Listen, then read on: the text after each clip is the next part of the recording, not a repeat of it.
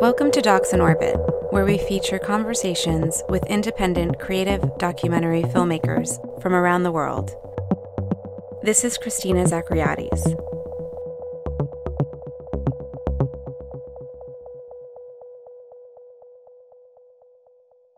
In this episode, I'm joined with filmmaker and dear friend Venice Atienza ahead of her traveling to IDFA to review the program.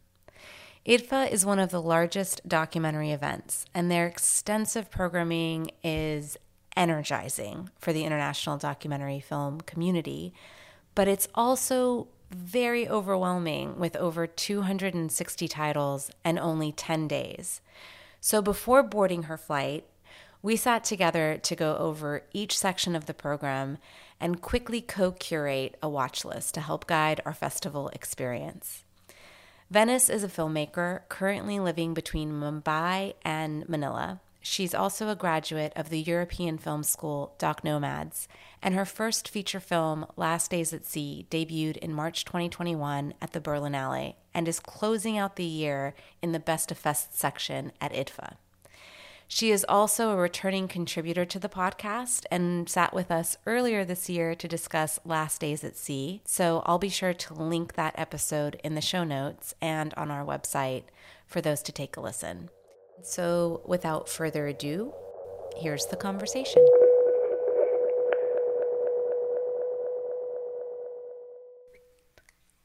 Hi. Hello. Can you hear me now? I can hear you now just perfectly. That's great. Well, first I wanted to just say thank you so much for making time on a travel day to sit with me. And congratulations on the success of your film. I mean, this is like a huge, big life event for you that this film, has been out in the world for so long now, since Berlin, and just like touring amazing, incredible festivals. And it is ending the year in the Best of Fest section at IDFA. What was that like to get the news that in Best of Fest? Honestly, I was very, very happy. And because I've always dreamed of like showing my film just anywhere. But I remember one of the very first festival experiences that I've had was with IDFA, like in Doc Nomads. There was this one semester when we would go to IDFA, and it was like one of the first times that I've experienced going to a documentary film festival. And at that time, I didn't even dare to dream of bringing a film there. I was just happy to be there physically. So when I found out that Last Days at Sea would be in IDFA, I couldn't believe it. I'm not surprised. We loved this film when we first saw it, and we're lucky to have been able to have you talk in depth about it. So for this conversation, what I was really hoping to do is, because there's just to keep it really casual. Yeah, because I know that we both didn't have like a ton of time to prepare for this. There's a lot going on, especially in your world. You're about to catch a flight today, right? Like your flight is... Yeah, in like a few hours. Okay. I have to be at the airport like in 4 hours. Yeah. Wait, is this the first festival that you're going to be physically present at with your film? Yes. It will be the first. Yeah, it is. It is. It will be the first time I'm going to actually see it at a screen, like a cinema screen, like with an audience. It will be the first time. I know. Like it's a bit incredible actually to just thinking about it, because like in the last year, we were all in our houses. I mean, especially for me, because COVID, like I have a very different experience of COVID, and it was just very difficult to go to the screenings physically. For example, I know that many like festivals that the film has gone to, multiple times we've tried to get me there, but always one thing or the other would happen. The regulations would change, or I would need to quarantine for 10 days. And there are lots of visa requirements also. Mm-hmm. And sometimes like you don't have enough time to process it and things like that. So. And there was also a bit of a scare with IDFA too a few days ago. Yeah. Where they because they're going under a partial lockdown. And so it was up in the air if filmmakers were going to even be able to make it there. Yeah. Yeah. So you were holding your breath, I'm sure. Yeah, I know. It's always like this. I mean, for me, until I'm like actually in Amsterdam, I'm always gonna be thinking 10 steps ahead in case like I don't make it. That was just like the mentality that I went into. Yeah, but Yeah. hopefully everything will go smoothly and Yeah. you're going to be there in no time, well rested, and I'm so excited for you. And I can't wait to hear, if we do have time, I'd love to hear like your recap after, Oh and what yeah, your that would be impressions. great. That would be fun. But Yeah. before we get to the recap after, I'd love to have you cue me in on some of your film picks. Yeah. I still haven't fully written down everything, but because of this talk that we're having right now and like looking through the entire program. Yeah. Yeah, I mean, there's, I think this year, 264 titles. Yeah. And the sections are a little bit different this year. They have, especially the competition section. So they added two sections. So they have the international competition film, which is a kind of a new section. And then they also have the Envision competition category. But I think what they ended up doing is actually just consolidating sections. Yeah. They seem to have done away with the mid-length and first appearance and Dutch competition. Yeah. So those are now kind of like finding their way in other different competitive areas. Yeah, I mean, I've had a chance to study it a little bit, but Yeah. we should probably start with like the two main competition sections, which are the international and the Envision. What do you think? Like, Yeah, you can start. Like, I think. No. I actually want to hear yours first. Yeah, so I wanted to see actually when I saw that Children of the Mist would be in IDFA. Um, it's by Diem Hale. She's a Vietnamese director. And the thing is, I saw this project in many different pitching forums also while I was at the tail end of finishing Last Days at Sea. And I remember watching one of the pitches and like I was really moved by the main character of the film and what she's going through and how the film kind of confronts tradition. But at the same time, maybe I should just give a background on what the film is about. Yeah. I mean, Yeah. Can I like, is it okay? Like, yeah, absolutely. Totally. Yeah. Yeah. So it's about like this.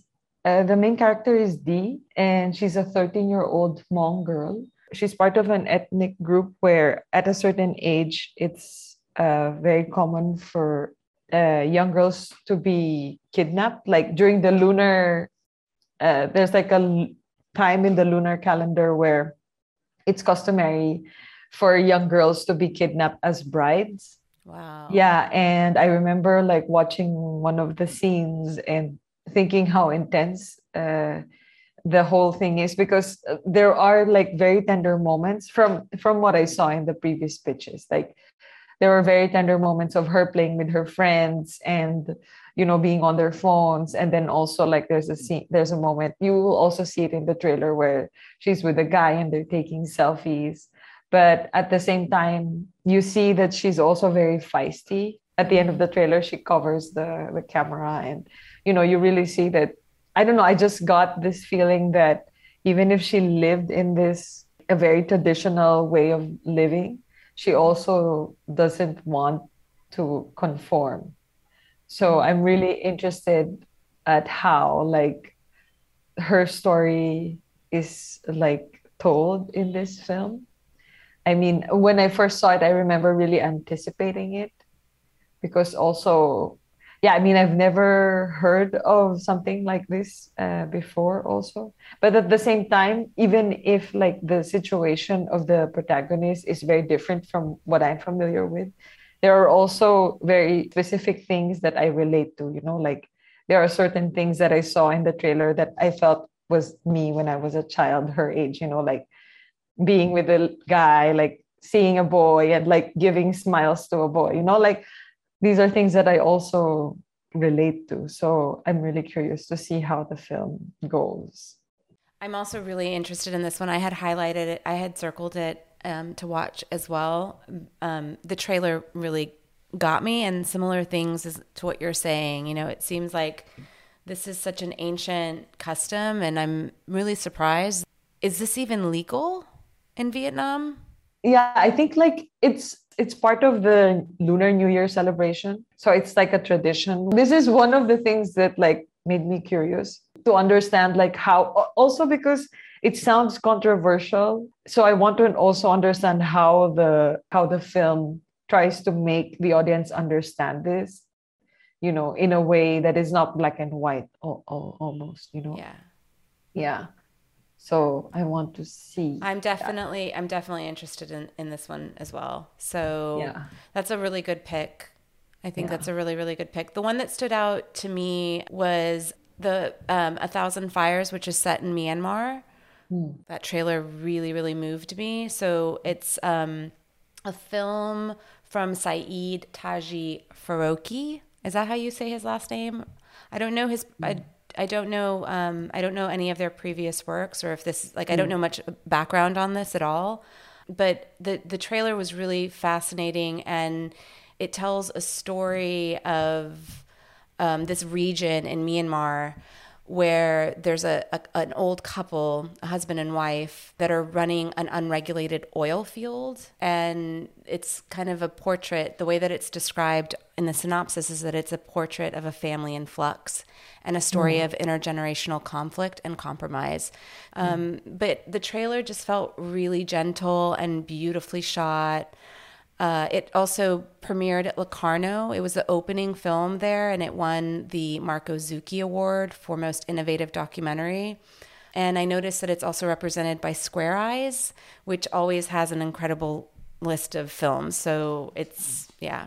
And also, I feel that like this combination of mysticism and like something like something mystic, but also something very concrete in the environment and digging and movement is also something that interests me somehow. Like how do all these things combine in a film? You know, like how do they like find places in a film? Yeah. Yeah, actually, the one, when you use the word mystic, the film that comes to mind that really intrigues me is, I think it's called Tamadin or Tamaden. I'm not entirely sure how to pronounce it, but it's from Mali, Cameroon, South Africa. It's a co-production with Mali, Cameroon, South Africa, France, and Belgium, and it's by Seydou Sisi. I honestly, like, apologies for mispronouncing these. I'm really like, just discovering this filmmaker as well. But it's a story that follows three young men from West Africa that are crossing the Mediterranean into Spain. And it also follows at the same time a fourth man in Mali who's preparing for this trip. And what they all have in common is that they undergo these trips with the guidance of spirit guides. There's a mystical, religious, or other world presence. I'm interested to see how that makes it into the film. Yeah. And I think I'm not sure if there was a trailer for that yet. Yeah, there isn't a trailer for it available, so it's very mysterious. Yeah. Of what it will look like. Yeah. But in terms of a topic, yeah, this idea of like how do you capture this invisible world in this visible format is something that I'm also really, really curious about. And so that one made it on my list for the international competition section as well. Yeah, okay, now I will also add this to the list. Because, you know, also in the Philippines, we also have this, at least my grandmother tells me that like when like the soul travels on a boat, when you pass, like when you go on to the other side, you pass water and you're accompanied by like a man at the front who brings you to the other side. So just listening to this story of Tamaden and like this idea of a traveler who moves from one world to the next. It's not death. It's not life and death exactly as like what I believe, like I've grown up hearing, but somehow when you move from where you've come from to like a new place, there's also that kind of passage that happens, like I didn't think of it that way, but you're right. I think it's interesting to just kind of also get introduced to the similarities of myths across different cultures. There's a few other films I yeah. just really quickly wanted to highlight. I don't know if there's any that you wanted to highlight before we move on to the Envision section, but for me, I just wanted to highlight How the Room Felt, a Georgian film. It's a world premiere, and it follows an LGBTQ plus community in Kutaisi. And the reason why the trailer looks really fun, I think the music, it's got a bit different energy to it than the other films that we just discussed. Firstly, I'm obsessed with Georgian cinema and Georgian wine, for the record. But this film particularly is interesting not only because of its subject matter, but also because it's the first film produced by Salome Joshi, who is the director of Taming the Oh, Garden. Yeah, so she's the main producer of this film, and a fellow Doc Nomad alumni and also Docs in Orbit co-contributor Eka Tsotsoria. She is the editor on this film. wow. Yeah. So Okay. Wow, the list is just getting longer and longer for me. I think like it will never end. I mean, I'm sure there might be some conflicts of like, oh, I can't Time. watch it because you have to might make some choices. So it's good to have options, I guess. Yeah. Not to feel like you're being overwhelmed, but just like, oh, there's and these films are, we should say, like, they're world premiere. These films are world premieres, most of them, if not Mm, international premieres, and so they'll be around. Like, this is just kind of yeah. like a big jumping off point. Did you know that there was another Doc Nomad film, I think, in the in the international competition? Really? Yeah, it's called Where We Are Headed by Ruslan Fedoto. I Oh, have I to check didn't. if I have to check if he is. But yeah, because I've always been fascinated by non-places like train stations, airports, and because I feel that like it's a place, but nobody really stays there. So your memories of of those places are always in transit.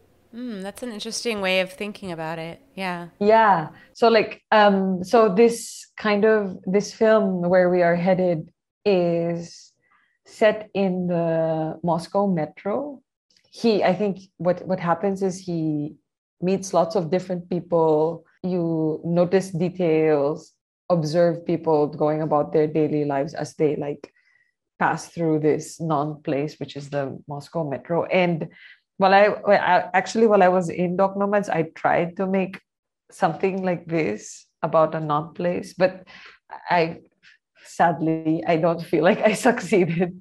But I'm very interested on how the film is constructed and how the film like kind of gives life to a place where everyone just passes by. So Yes. the other competition section that it's a new category this year is the Envision section, and there's 15 films here. And the way that they describe the section, at least on the program, is that it is a little bit more films that have more of like a radical artistic approach to them. Mm. There's a couple in particular that really interested me in this section. One is Escape by Adeline Neary Hay. It's out of France, and it's a Huh. film that is confronting trauma in a really delicate way. The subject matter that it takes on is the after the fall of the Khmer Rouge regime, a woman flees her country with a baby in her arms. And so 40 years later, that baby, her daughter, confronts her mom's silence about what happened and the trauma and this and unearthing sort of like the difficult human experience. I'm really interested about this sort of idea of transmission of memory. Like something similar to Escape is also like two other films that touched me from the Envision competition, like Envision section, is like the idea of intergenerational trauma. Mm-hmm. Because one of the films that I also wanted to see is Four Journeys by Louise Hot Hot Hot. That's the Actually, I opening think, film. yeah, Yeah. it's the opening film. So like I'm excited to see that because it's also a very personal film about like the influence of a government policy like on a family, in the same way that the director also confronts something from the past. It's somehow related to this, to Escape also, how like both the films are a confrontation of something that happened before and trying to understand how what was in the past still kind of lives in your bones somehow, like Mm-hmm. in your personhood. So I'm curious to see both films actually. Yeah, the four journeys. I would love to hear your impression after seeing that, especially because it kind of when I was reading the synopsis of this, because it takes on the subject of the one child policy in China. Of course, I was thinking about other films and other filmmakers that have recently even I mean, there's One Child Nation, of course, but then even more recently, All About My Sisters, which was at the New York Film Festival, which I Yeah. know that you saw and you really, really Yeah. loved. I really love. Yeah. And that is like a very personal film that investigates the psychological effects of this very oppressive policy in Yeah. China, and it did it in this really patient and personal. I mean, yeah, in just like this really special way. And so, I think it'd be Yeah. interesting. Yeah, I think it'd be interesting how those two films are in dialogue with one another, Yeah. and especially one that takes place where it's sort of like an expat view of it, Mm. and also like this more insider view of it, and also the limitations, right, of like what a filmmaker can say when they're actually in a country that has, there's a lot of restrictions for Chinese filmmakers living and working in China in terms of like their what they can express on screen. Yeah. So that's a good Yeah. pick. Four Yeah. Journeys. Yeah. Like, And a yeah, great pick for as an opening film too. I often wonder how I they know. select the opening films. Yeah. It's also something that I'm very curious about. And also like there's a like while reading just now going through the synopsis again, in his 20s, that was when he left for Amsterdam. And I kind of understand this feeling of someone who has left home. Hmm. Yeah, I'm really curious. I'm also very curious about like how much of the filmmakers is a personal reflections will be in the film. I mean, of course, everything in the film is his personal reflection, but like I want to know like how much he is in the film. Like, yeah, Yeah, yeah, and yeah, on that note too, there's another film.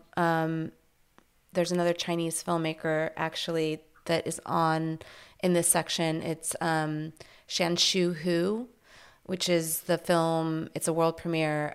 The Burrows, which yeah, the trailer for that was very yeah, striking. Just this static shot yeah, of people digging and a tomb, yeah, basically in the countryside of China in a small village. And I know yeah. it's on your watch list also. Yeah, no, I'm really curious about like, for example, Four Journeys and The Burrows are both from filmmakers with Chinese lineage. But like, I also want to know like almost a comparison of what kind of distance they took in the film, like the same question that I had for Four Journeys, like how much is a director in? And in The Burrows, like I also want to know like just in terms of framing is very different, right? Hmm. But from what I've read in the synopsis, he's also in the Burrows, the filmmaker is also filming their family. So I'm just curious to see how the filmmakers create distance between them and the people Hmm. who are like they're very personally close with. Yeah, Yeah. because they're filming their families, no? So Yeah, they're filming their yeah. families, and the premise of the story, or the main activity that he's filming, or yeah, that the sort of the film is centered around, is this tradition of building a tomb Mm. for your ancestors. And so in this case, I think they're building the tomb for his grandparents. Yeah, yeah. But you're right in that from the trailer, it seemed like it was going to be super observational because it's just this like long shot, Yeah. and we're kind of observing these people in a landscape that are digging, and then they have conversation with one another, and that kind of reveals a little bit of some things. But in the synopsis, it reads that he introduces these people and himself. There is a voiceover about his memories and his dreams that will lend some of that more personal texture. So I think that, this idea of like, what I really love is when I love observational films, absolutely love them, but I really am impressed when the filmmaker is able to share their own vulnerability as well on the screen in some way, or include that in some way. And so I'm interested to see how that balances in the film. Yeah. And also just like the careful composition of the image really drew me in, and I'm sure I'll expect a lot more of those in the film. So there's a couple others in the section, but I think that those are three really. Yeah. I think together we've made three strong selections for Envision competition. Next one is what? Lots of other sections. I really don't want to miss the IDFA on stage, especially since you're going to be there in person. And IDFA on stage is really more of like the performance live cinema event section, and there's going to be 7 titles there. One that I'm super super excited about is the history of the Civil War by Zygmunt Vertov. So I'm really keen. I wish I was there in person because this is really like a very special occasion of this film. Have you read anything about it yet? Not yet. Okay. I have not. So I'll just like quickly give you, because I read a little bit about it. I also read the press kit for it, so I can just summarize very quickly and try to sell you on making time for this so that you could report back. Great. Okay, cool. So in brief, this film, Zygmunt Vertov, was made 100 years ago, and it chronicles the events of the Civil War in Russia, which was between 1918 and 1921. Originally, it was a silent film, and it chronicled the events in chronological order of the Civil War in Russia. And inside of it, it includes several historical characters, like leaders of the Soviet government and the Red Army. But what's fascinating about this film is that it was only screened once, and it was in Moscow in front of an audience of 600 delegates during the Third World Congress of the Communist International Organization. And that was the only time that it had been screened until now. Wow. Yeah. Okay. So, wow. Oh my God. And so the film, the restoration, it's 35 millimeter. The restorer, it took 2 years for him to put together and piece together and find all of the footage for this. And there's only one missing scene from the original, and that's a scene that's supposed to include Stalin. So other than that, it's like the complete work. And the way that they're presenting it is also super fascinating. It was originally a silent film, as I said, but in this, on IDFA on stage, it will be accompanied by an orchestra. Wow. Yeah, so it'll have, I don't know if it's going to be contemporary music. I'm not entirely sure, but the orchestra is, I have the name here. It's a live score from Anvil Orchestra, and they have done other scores, kind of like contemporary scores for other silent films, including his epic, or his landmark documentary, Man with the Movie Camera. And also Eisenstein's Strike. So it'll be interesting to see or to hear or to experience that. So please, oh my God, go and tell me. God. Yeah. Oh my God. Yeah. And it's so incredible how like it was only screened once and it was screened again now, 100 years maybe later. I don't know, just the thought of like a singular film surviving those 100 years after, even like now while we were while in a pandemic is kind of mind-blowing, no? Because many things happen in those 100 years. So it's like, wow. I know.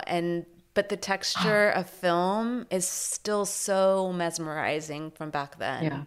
Like yeah. it's unlike anything other. I mean, I think like Man with a Movie Camera is still, I can watch that over and over and over again every year and not get bored of it. Yeah. So, but there's another pick. Like you have a pick on the IDFA on stage section 2 that Yes. I wanted to um, be there for spectral transmissions. I don't know, there's something that captivated me with the idea of like hungry ghosts and dreams and hallucinations. At the same time, it interweaves the AIDS pandemic with coronavirus and like something very personal, which is like the filmmakers' experiences, respiratory illnesses. Like, I don't know, I think there's just a lot of different things happening in one like multidisciplinary film. And mm, the thing is, for example, me as a filmmaker, um, I have never really thought of like live performance as like something that is part of the films that I make. And so like I wanted to understand like how filmmakers form their ideas and how they build it into like an experience that should be mhm. experienced live. I mean, I don't even know like what to expect, honestly. Yeah. I see that's why I think these are really special sections in IDFA because reading them sometimes you're just like, it's easy sometimes to imagine what a film will be by reading the synopsis and looking at the trailer. Yeah. This one does have a trailer, but this trailer, I mean, like you hear the texture and the crackling of the audio and Yeah. yeah, I wonder how it's going to be brought to life on a stage, Yeah. and sort of like a more theatrical, not in like a cinema theater, but like in a theatrical and stage sense, how Yeah. that will be directed in a Yeah. live setting. And Yeah, also, like, I think everything that happens, like, in that kind of live performance kind of method, it means that for every time it's performed, it's also different because the yeah, audience is different. As an organism, the audience is different. And, you know, like we are different from one day to the next. So, like, so the experiences of these things on stage will always be different from one another, which I think is also kind of mind blowing if I think about it. as I'm scrolling through, the key collaborators, Kirsten Johnson, who I'm a huge super fan of. There's also Courtney Stevens. I'm noticing Mm. that name, Courtney Stevens. She also has a film on IDFA on stage called Terra Femme. It was Yeah. also at Camden, and we talked about that at length in our Camden episode. Mm. So it looks like all I'm just, I guess, trying to say in a long-winded way is that it looks like there's intriguing collaborations happening around this as well. So yeah, go see it, report back. Yeah, I'm gonna report back. Yeah. Yeah. So I know we're running out of time, so just want to do a couple more sections. How about which one are you really keen to like? Let's definitely to cover. I Or want to like cover the youth. Wait, yes. That's wait. one that often gets overlooked. I think it's a good Yeah, one it's a to. competition for youth documentary. Okay. Because it's been renamed. It was formerly Info Competition for Kids and Dogs. And I don't know, I just really appreciate that festivals really give space for like the young audiences. I feel that, it's very important, not just to tell stories about young people, but also like to, give young people access to films. I think it's very, very important, especially because like I feel that somehow young people's worlds are kind of unknown worlds, even if we've all been young before. So, like, I look through the info competition for youth documentary, and I feel like I want to watch all of them. And one is, which is called Wild Animal. it's about Janira, who is thought to be having some speech impediment. Mm-hmm. She's a young, like very young, almost like toddler Mm. age. But I was so like moved by how it was filmed, at least the one that I saw in the trailer. It was filmed very closely, and the treatment of the light. And I It's feel that, gorgeous. yeah, Mm-hmm. it was really beautiful. And I felt that somehow, if we want to, how can I say that, children also have their inner worlds, and I feel that it's a real challenge to be able to show that as an adult. But I'm curious to know how Maria Besora, the filmmaker, is able to make this world of Janira come alive, Mm-hmm. especially because, like, as there is not much speech, then there's only movement and action. And, like, I'm just really, yeah, I'm curious to see that. Yeah. Yeah. I think that thank you for pointing this one out. I just reviewed the trailer and it's absolutely stunning, Yeah. lovely, warm camera work, and it sounds like a really excellent story. So Yeah. she's a 3-year-old girl that lives on a goat farm, and it's filmed in Spain. Is that right? Yeah. Yeah. Yeah. And also, like, for a while I realized how much I depended on speech to gain access to someone's inner world. And so, since Janira, as said in the synopsis, her speech isn't as fluent as her peers. So I wanted to know, like, how the director, or how the film is able to enter her world without words, especially also because she's very young. And I'm very curious to know how the film treats that, like how the film treats her inner world. That ties in nicely to the best of fest section, which Last Days at Sea is. You will find that in there for those listening. Make sure you go see that one because that one's a stunning, beautiful film. Also takes on the subject matter of a child world, of the world of a child. But in terms of like the speech impediment or difficulties with speech and communication and language, I think Looking for Horses is a beautiful film that also tackles on similar themes, and that is in the Best of Fest section. Yeah, and it's an excellent film. It premiered at Visions de Real, I'm sure. Have you had Yeah. a chance to see it, actually? No, I didn't get a chance to see it. Maybe I'll see it in the big screen. I Yeah. would like to. Yeah, I would love to. Yeah. I've heard so much about it. I just didn't get the time to watch it during Vision de Real, but it's also on my list, on Yeah. my very long list.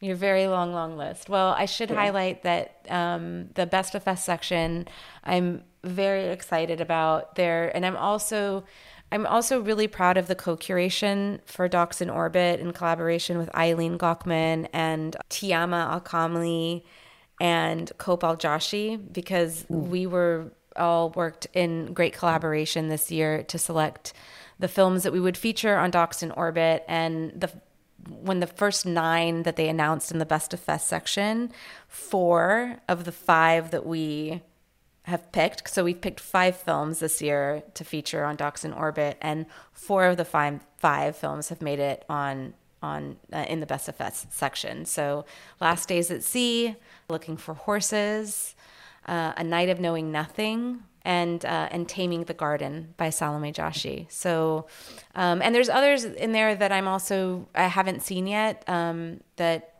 I'm keen to watch. Particularly, I don't know if you have come across this one, Kalsubai. Yeah. Kalsubai. Have you Yeah. heard I of it? have not, I've not seen it yet.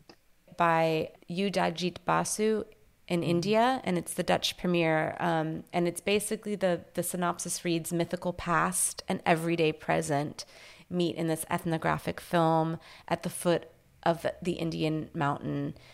And so a woman narrates the story of this legend of the goddess of Kalsu, Mm.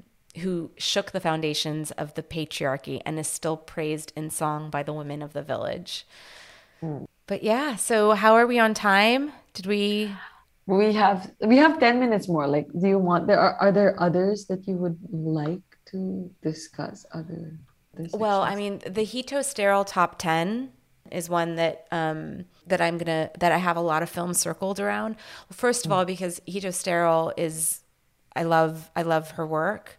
She's a German filmmaker and theorist making highly conceptual works that circle around the topic of militarization or surveillance, migration, or the role of media in globalized societies. So I was actually first introduced to her work through Lynn Sachs, who we had on the podcast last year.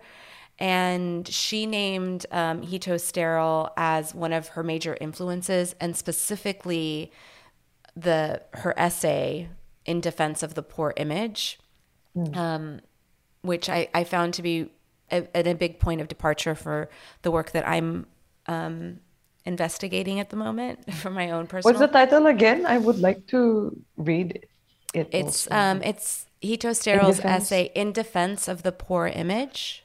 Okay. Yeah, that could make really good reading on your flight. I'll Like, send you yeah. the link. Yeah, it's an essay where basically she looks at the degraded image, but not degraded in the sense of 16 millimeter archival, but more degraded in sort of like stuff that you rip off the internet, and how it kind of moves from hand to hand, and eventually you become aware of its like demise. And so, Mm. yeah, instead of thinking about the alluring image fresh out of the camera that's unaffected by life's journey, she really kind of champions the degraded image, as in the title of the essay, in defense of the poor image. And it's not surprising to see in her top 10 that we have works like Videograms of a Revolution by Arun Faroki, who she's actually written about and exhibited with. So, and then also on her top 10 list is Nitrate Kisses by Barbara Hammer. And in terms of like a dissident filmmaker, which the most of the works in this top 10 are, as the program describes it, as like dissident filmmakers who in their own way have radically shaped the art of the political documentary cinema category. And so there we have also, of course, Citizen 4 by Laura Poitras, and among, like others. So yeah, I think it's like an interesting, I love that they do this. I love that IDFA brings on a filmmaker every year to curate 10 or select 10 films. And I think she's going to be giving a talk. And hopefully if you can't make it in person, then I think these things make their way online on IDFA. I'm not quite sure. I have to look and see what their I'll plans have to are. look and see. Yeah. I'll have to look and see. But so, wow. I know we still didn't even cover immersive nonfiction, the doc Yeah. lab area. These are also things that you experience while you were present there, Yeah. Yeah, you won't have the chance to experience it otherwise. So I feel that given the chance, I would visit all and make notes and, get in conversation if I can, if the filmmakers are there, to understand more their processes. And yeah. Yeah. Yeah. Well, Well, I hope this has been helpful for prep work. yeah, it is. It is, especially like Zigavetov. I mean, I was just like, okay, maybe it's just something. I didn't even read it, but now that you tell me more about it, because I was looking to it like mad. Like I was looking through the program because I was feeling like I was running out of time and I have to be in IDFA with like a concrete plan.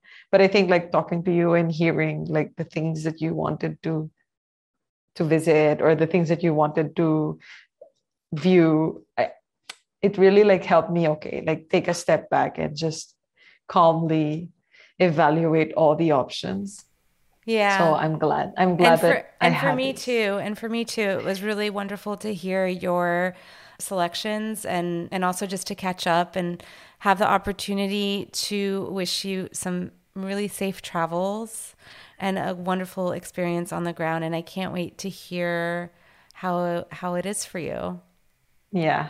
I'll definitely like, give updates at some point. Yeah, Yeah. keep me posted. Send me voice memos. And Yeah, I if you will. fall in love, with like whether it's a VR film or any filmmaker, like let me know, and then maybe we can arrange to have have you host an episode. Yeah, that would be great. Yeah. Yeah, definitely. Yeah. All right. Great. Well, safe travels. Thank you so much. Have a great day. Today's the start of your day. Mine is about to end. But yeah, have a great day and I'll keep you posted.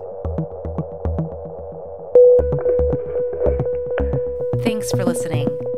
You can find links to films that we discussed and our co-curated watch list on our website, docsonorbit.com/IDFA 2021.